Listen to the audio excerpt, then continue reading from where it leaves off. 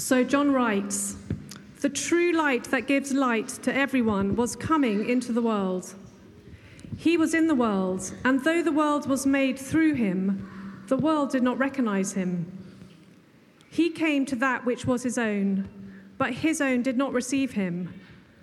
Yet to all who did receive him, to those who believed in his name, he gave the right to become children of God. Children born not of natural descent, not of human decision or a husband's will, but born of God. The Word became flesh and made his dwelling among us. We have seen his glory, the glory of the one and only Son who came from the Father, full of grace and truth."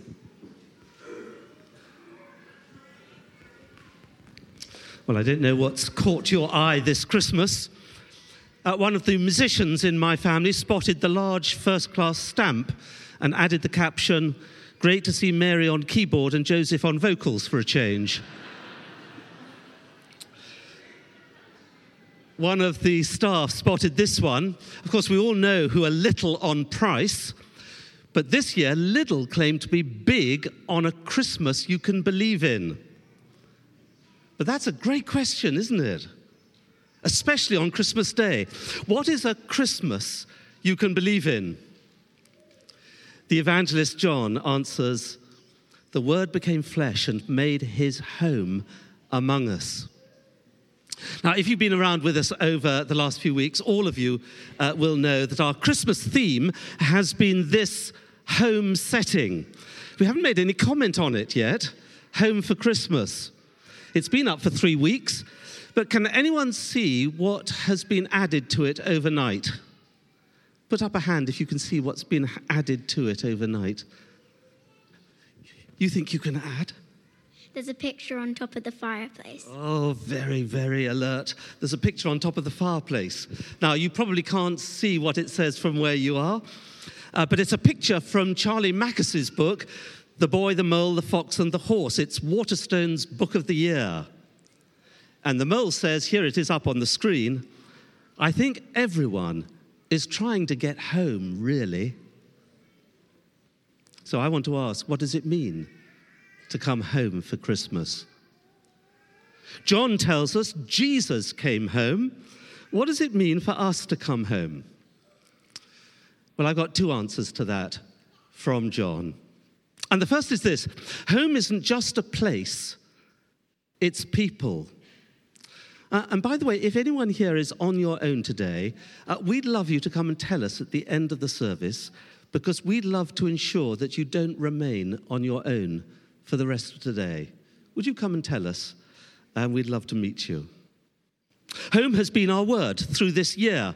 Home is not a place, and Charlie Mackesy caught it in one of his other paintings. So in the same way, church is not a place.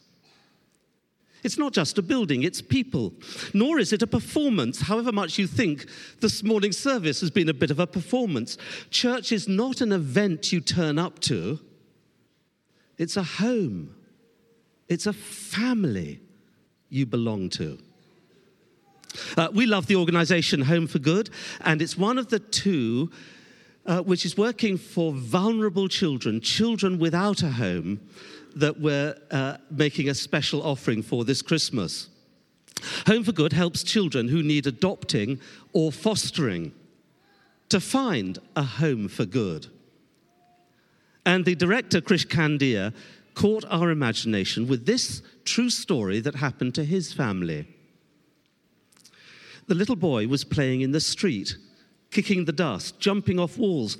My wife happened to walk past him with our 5 children, which caught the lad's attention. He watched from a distance for a while and then plucked up the courage to jog over and ask, "Are you going to a party?" My wife quickly answered, "Yes, we are. We call it church. If you go and check with your mum, you can come with us." That little boy ran home and was back in a couple of minutes with a huge smile on his face. And that Sunday, he stayed for a cup of hot chocolate and left before the service began. But he was back the next week and the week after that. And pretty soon he had brought his mother, his brother, a couple of his cousins, and 8 years later, they are an integral part of our church family. Krish continues, one of the most moving moments of those years was when the boy's mother was baptized. Standing waist high in water, she explained a little of her traumatic childhood, her years living rough, and something of the struggles of trying to hold her own family together. Her face shone, and her voice clearly articulated her love for the God who had found her and welcomed her home. The idea that had caught her son's imagination was that church was like a party that he and his family were invited to. Until then, they'd sadly mostly experienced what it was like to be excluded. But the discovery that church wasn't so much an event you turn up to as a family you belong to was life-changing for them. In fact, it was life-changing for us, the whole church. I've actually got an original Charlie Mackesy painting, and here it is. And this is a genuine one, and he's becoming so famous, he's probably worth a bit of money now. Though I've got a feeling that I probably ought to leave it behind after we've left. Christine says, no, I'm not. And there it is up on the screen as well. That's the original. And what I love about it, I don't know if you spotted it, you can hardly see the building because the church is not the building. It's completely covered with people all over it. So that's the first thing. Home is not just a place or a performance, it's a people. But the second truth is even more wonderful. Home isn't just people in general. It's a particular person. Our real home, true home, the home we were created for, the home that will be truly home for good, our eternal home, isn't just people, even lots of people around us. It centers on a particular person. Many of you will know that our aim as a church family is to help people come home to God. And that includes all of ourselves. We're helping one another come home to God. So let me ask, what happened at the first Christmas? Well, we all know Jesus was born, but what really happened deep down? John tells us the Word left his home in heaven and set up a new home on earth. He tells us the Word became flesh and made his dwelling among us. I love the Message translation of it. God became flesh and blood and moved into our neighborhood. So that like Shakespeare walking onto the stage of one of his plays, or like Alfred Hitchcock appearing anonymously, fleetingly, in every one of his films. Did you know that? So too, God first created the universe, and then in the person of his Son, Jesus, he stepped quietly into the world he had made. The eternal Word became flesh, a human being, and made his dwelling among us. This is a real story, a true story, told by a friend of mine. A father taking his son to bed. As the little boy dozed off, his father crept to the door, turned off the light, and went downstairs. A moment later, the boy woke with a start, and he cried out, "Daddy, come here. It's dark. I'm frightened." His father called out from downstairs, "Don't worry. I'm down here. Go to sleep." His son called out again, "Dad, I need you up here. It's dark. I'm afraid." So his father tried a new approach. "Don't be afraid. God is with you in your bedroom. Now go to sleep." Long pause. "Dad, I need a God with skin on." That's what he actually said. And John adds, God became flesh and blood, and he made his home among us, a God with skin on. So home, real home, our true home is wherever Jesus is. It's not just people, it's this particular person. Jesus has made his home in this world.